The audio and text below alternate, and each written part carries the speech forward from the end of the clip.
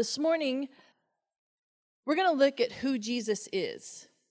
You know, there's so much that comes at us in our society and culture through every means possible. I mean, I hardly ever wear my Apple Watch anymore, but my husband does, and I get to say that now, my husband. Going on 4.5 months and still going strong. Woo! And so, but his little watch thing is constantly going off with little announcements, you know. And so, I mean, it's not just through the TV anymore. Nobody gets newspapers. But it's not just through your computer. But, I mean, it's just every which way information is coming at you constantly. I mean, is anybody else getting scam calls, like scam likely? You know, like it's constant, right? And in this world, it's very easy to look at everything that's coming at you and then take your eyes off of Jesus. And so today we're going to look at who Jesus is. Now, this is not an exegesis of Jesus. This is not a comprehensive thing. This is just because he is still who he is. He always was, he is, he always will be. He confined himself to our timeline for a moment. We can't, I'm not even going to attempt to do everything. We'd be here for years, right? So nobody come at me afterwards and be like, you didn't say this, you did. I'm just giving you a snippet, okay? This is a snippet. Like, have some peace. But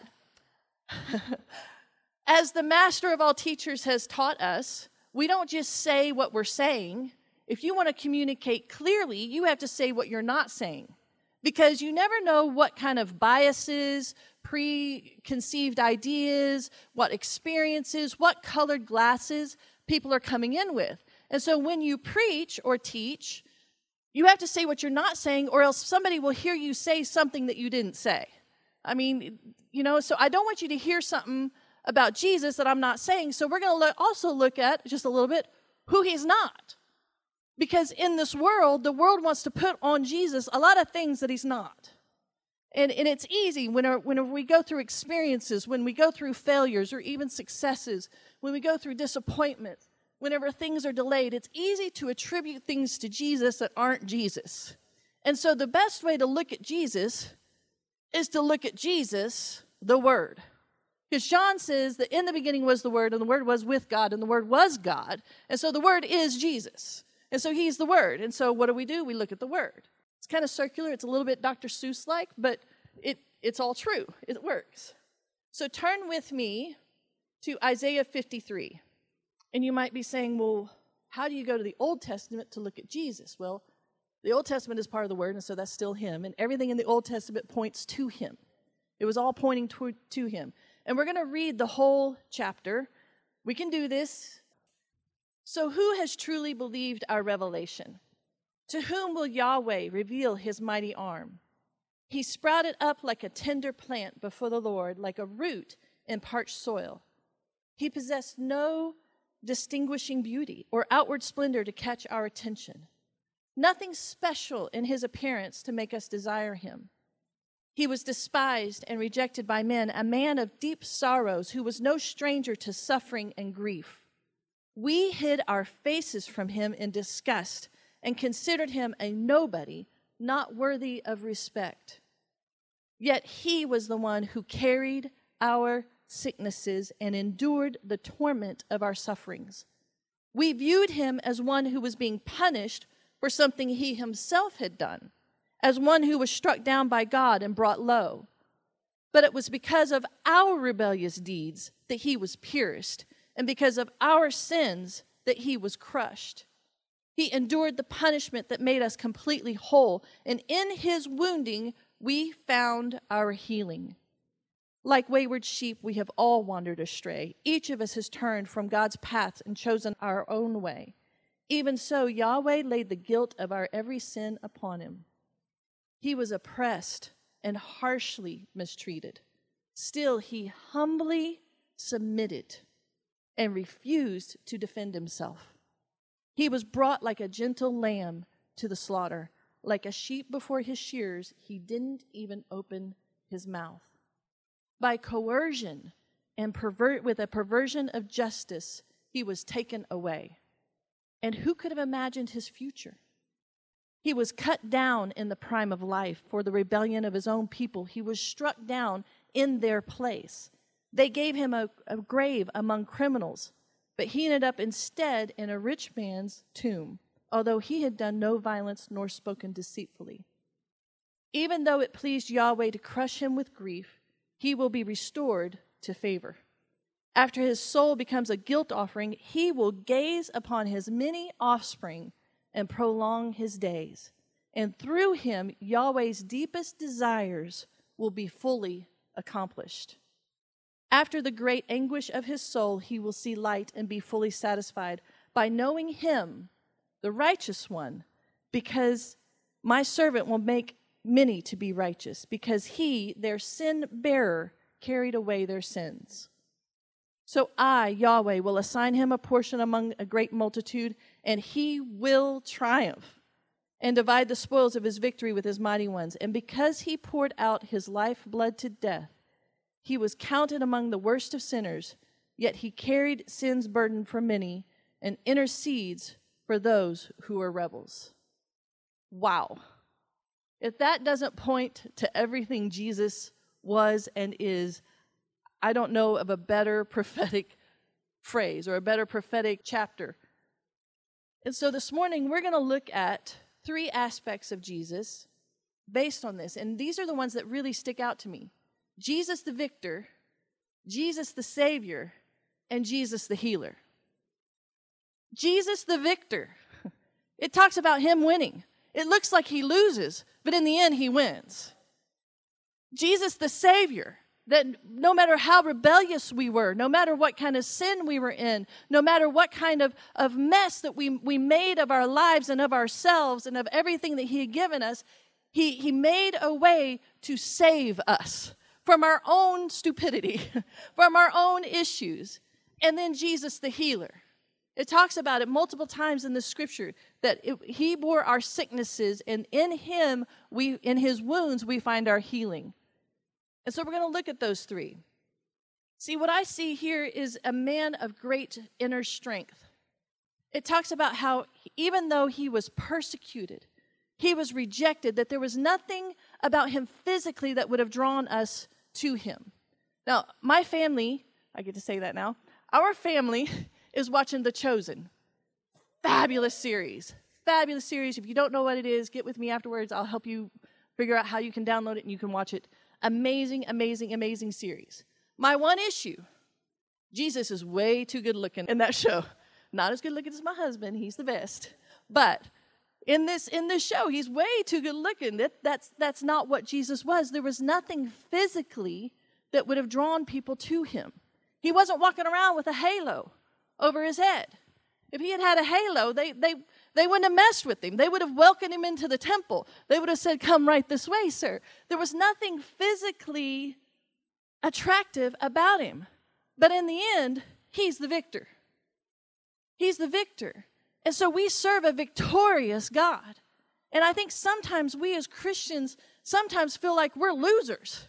Like somehow we're losing the battle. That somehow the world is this huge wave coming at us and it's getting ready to wash us out to sea and drown us in all of its junk. And we can begin to feel like we're losers. Even in the message, when we're trying to get people saved, it's like, I'm in sales. I get it. But it's like we're trying to sell people on Jesus. Well, come to Jesus today for $19.95 and he'll solve every problem you got. If you got a boil on your foot, he can heal it. Do you have a problem in your job? He can solve it. Like, we want to sell them on Jesus as if somehow he's something that we need to sell. He's the victor. Victory in Jesus.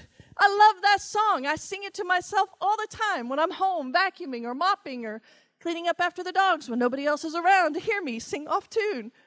I sing it. Jesus is a victor. And so in that, it's nice to know it, but what I want this morning is for it to somehow grip our hearts to where we can walk in this world with a confidence that we serve the winner. We don't have to be the losers. We have a little song that we sing that I learned in our family whenever somebody's feeling a little self-pity. Nobody likes me. Everybody hates me. I'm just going to eat worms. Sometimes I think that's how we feel about our Christian life. Like, we think that we've got to give up all this stuff for the Christian life. Like, we can't have fun like the world does, and we can't cheat like they do, and we can't cut corners like they do. And it's this great sacrifice that we have, and like we're missing out on something. And it's so easy for some, not everybody, but for some to kind of slip into like a little self-pity. But we serve the victor. They think we lose, but we win. They think we're going to die, but we're going to live. They're actually living in death, whereas we are walking in life. We can have hope in the storm. We can have peace during the war. We can have joy during the sorrow. There is a life source that we have that we can pull on that is the victor of this world. He's the victor of life, and we can pull on it. And so it doesn't matter what the world is doing around us, we can stand and have peace. And so that's where we've got to get. See, Jesus is not a loser. Let me just clarify. He's not a loser. Being with Jesus, we lose nothing. We lose nothing. We lose nothing. And he even promises us that those who give up mothers and brothers and sisters and houses in this world will have their reward and have eternal life. And so I don't want to sell it.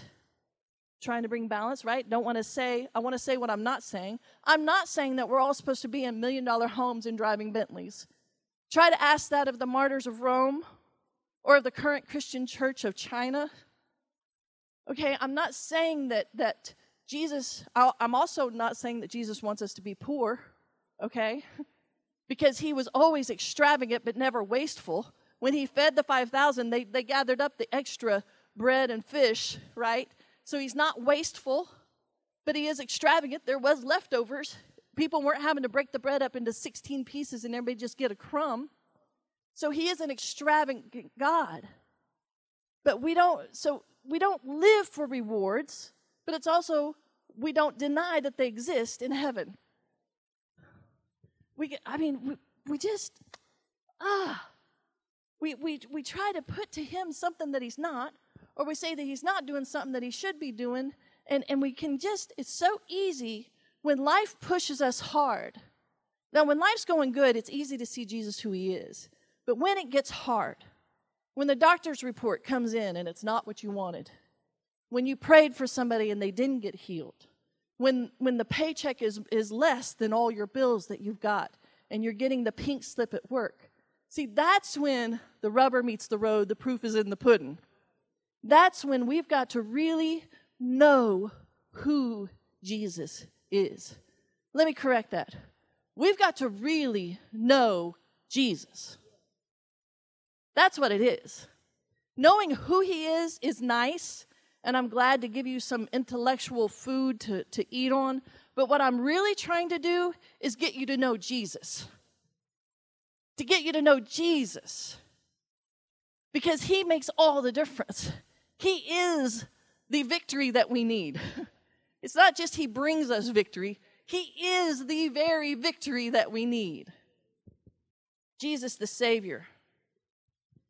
Over and over in this chapter, it talks about how he was humbly submitted, refusing to defend himself. How he was willing.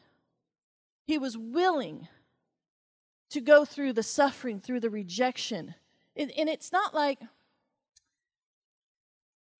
with little kids, when they hurl insults at you, you can kind of laugh because you're like, you have no clue what you're talking about. Jesus didn't take it that way. He already knew that he was going to defeat sin, death, and the grave. He already knew that he was going to go to the cross, and in 3 days he was going to raise again. He knew this. And so it's not like when they rejected him, it didn't hit him. It's not like he said, you can reject me now and it's not going to bother me because I know what's coming. It says that he was a man who was familiar, who was no stranger to suffering and grief. He felt that. He felt that rejection. He felt that disgust, that judgment from his own people that he was coming to save. I'm sure at times he felt the indignation of like, you suckers, I'm here trying to help you and you're going to treat me like this? But then he dealt with it in the right way. He was submitted to the Holy Spirit. He constantly walked in forgiveness. He constantly walked in grace. He constantly walked in mercy. I mean, he is those very things, right? He is mercy. He is grace. He is love. He is joy. But he is our Savior. And so when I grab a hold of that, the peace that it brings, because I know that when I sin again, because I'm human and things happen and old things might come up, and when pressures come, you tend to revert back to old ways and stuff, life happens, and we sin. Knowing that he willingly went to the cross, knowing that he willingly took the insults and the suffering and the rejection, knowing that he willingly didn't defend himself, but just took it all. That doesn't make me, when I know him, that doesn't make me shy away when I'm in sin, but it makes me run to him saying, do it again.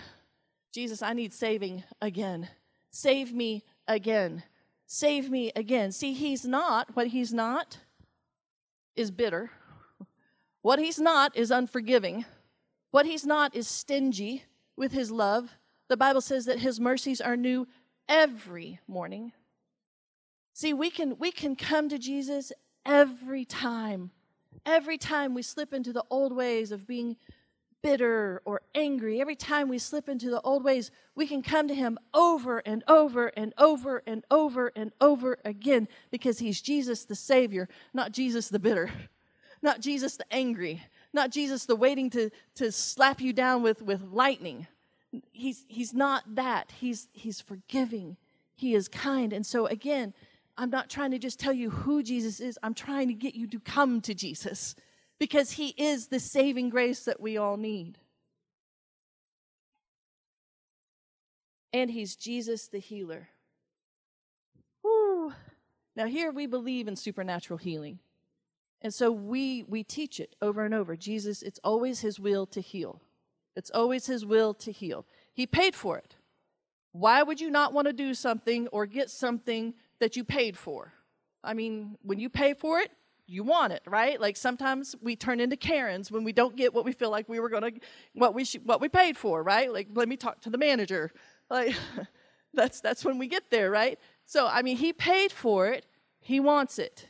That's it. And here we even have it. He was the one who carried our sickness, and in his wounding, we found our healing. And so there's no other name above Jesus. There's no other name above Jesus. The name of cancer is not above the name of Jesus. And I mean, it doesn't matter our experience with that, because some of us have loved people and we have prayed for people and they died anyway.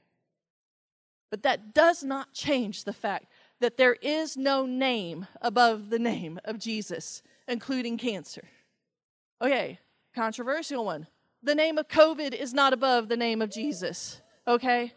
And I know that there are some of us that we have lost friends and we have lost loved ones to that. But I believe that just like the political pundits of both sides want to use COVID to gain political ground or whatever, I believe the enemy of our soul wants to use a very real virus that causes a very real disease.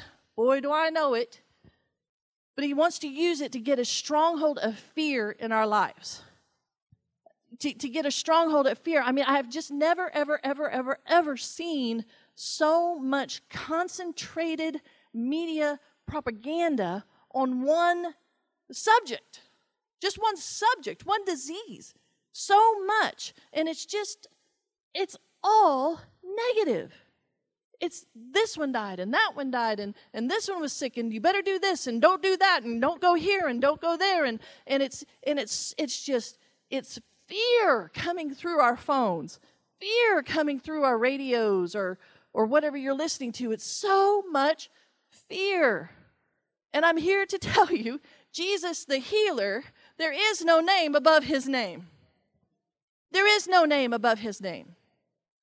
Now, maybe you haven't feared COVID or cancer, but we've all at some point or another feared something. We got a pink slip. A spouse walked out. A kid got on drugs. You name it. We got in a car wreck. We've all at one point or another, the enemy has wanted to use circumstances in our lives to bring fear to us. Because with fear, you can control. With fear, you can control. Someone was interviewing one of the top Nazi commanders under Hitler, and they asked him, how did you get the German people to go along with you? He said, it was easy. We used fear. We used fear.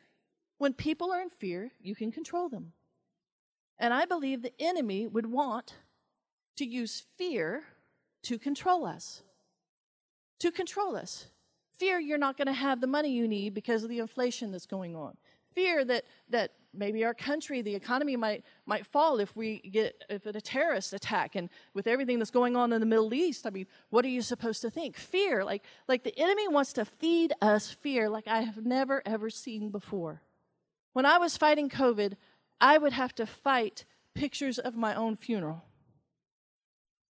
Well, I'm laying there and I can't breathe, and my oxygen levels never dropped super low, but there were times when I couldn't breathe. And there's a natural physical response that comes with that. It's called impending doom. Like when a patient has a pulmonary embolism, they have a feeling of impending doom. It's a known symptom. But I believe the enemy during that time was wanting to get a stronghold of fear in me again. Because that's what he does. And so here comes pictures of my own funeral while I'm laying there not able to breathe. And I would have to say to myself, even in the middle of the night, I will live and not die. I will live and not die. I will live and not die. I will live and not die. I turned on Kenneth Hagin. I got on YouTube. Kenneth Hagin, Healing Scriptures. It's like hearing your grandfather read to you. There's soft music. For 4 hours, I would listen to that while I would try to sleep.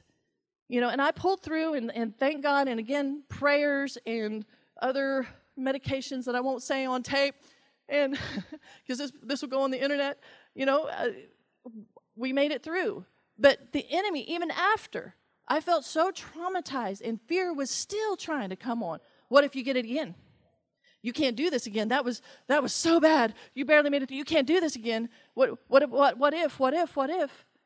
And I had to battle the fear. And so I ran to my Jesus, my healer. And I let him heal my thoughts. I let him heal my soul. I let him heal my body.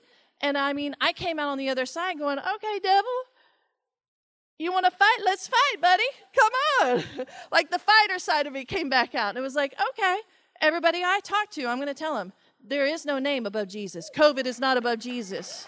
Cancer is not above Jesus. There is no sickness, no disease, no mental illness. There is nothing above the name of Jesus because he's the healer, he's the Savior, and he's the victor. Hallelujah. So here's another thing I'm not saying. I'm not saying that we should focus on us. Okay, just like it's really, really silly to go your whole life and never stop for a moment to think about what you're thinking about, because I always talk about stinking thinking. It's also just as silly to constantly think about yourself. Like, I don't remember who said it, but somebody said something to the effect of, maturity isn't thinking less of yourself, maturity is thinking about yourself less. So it's not about thinking less. We're not worms. God didn't design us to eat dirt. He doesn't want us to have poor self-value. He doesn't want us to have a poor self-image. But he also doesn't want us focused on us all the time. And I think I say it every time, what a lot of counseling is? Now, I believe in counseling. I've been through a lot of counseling. I've been through RTF. I've been through some other stuff. I can't remember the name of it. But, I believe in counseling. But you know what a lot of counseling is? Let me tell you what I think about me, and then you tell me what you think about me thinking about me, and we'll call that counseling. And it's just all very me focused. Now, get your issues dealt with.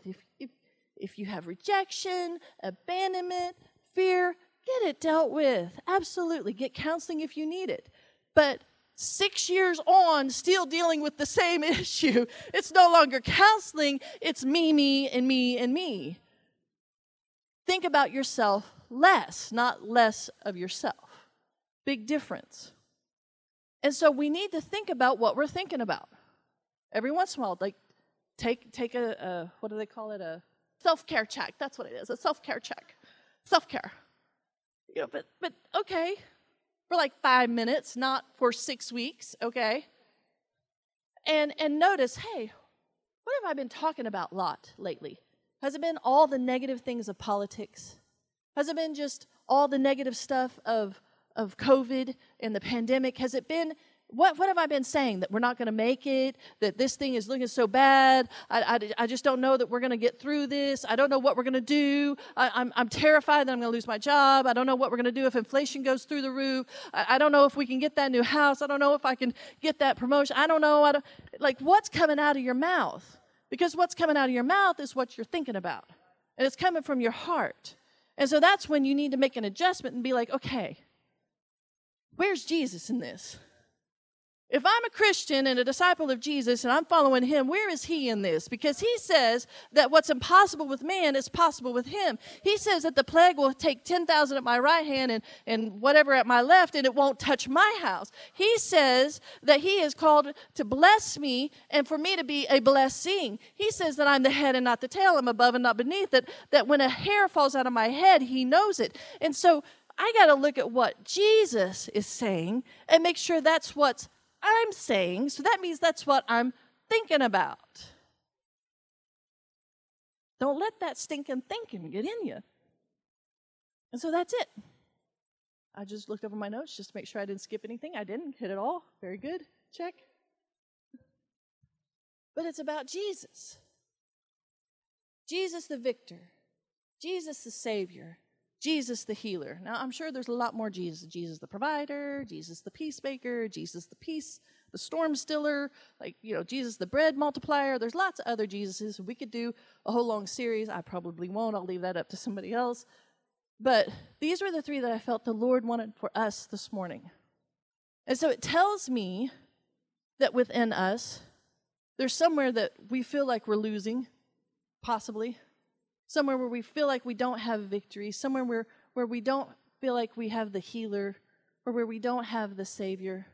And so I want us to just take stock for a second and think about it. Okay, the last 24 hours, we don't even do a week. I can't remember what I had for breakfast yesterday, much less what I did last Monday. Like, life is busy. Last 24 hours, take a second and think about what is it that I've been talking about. Like, consistently.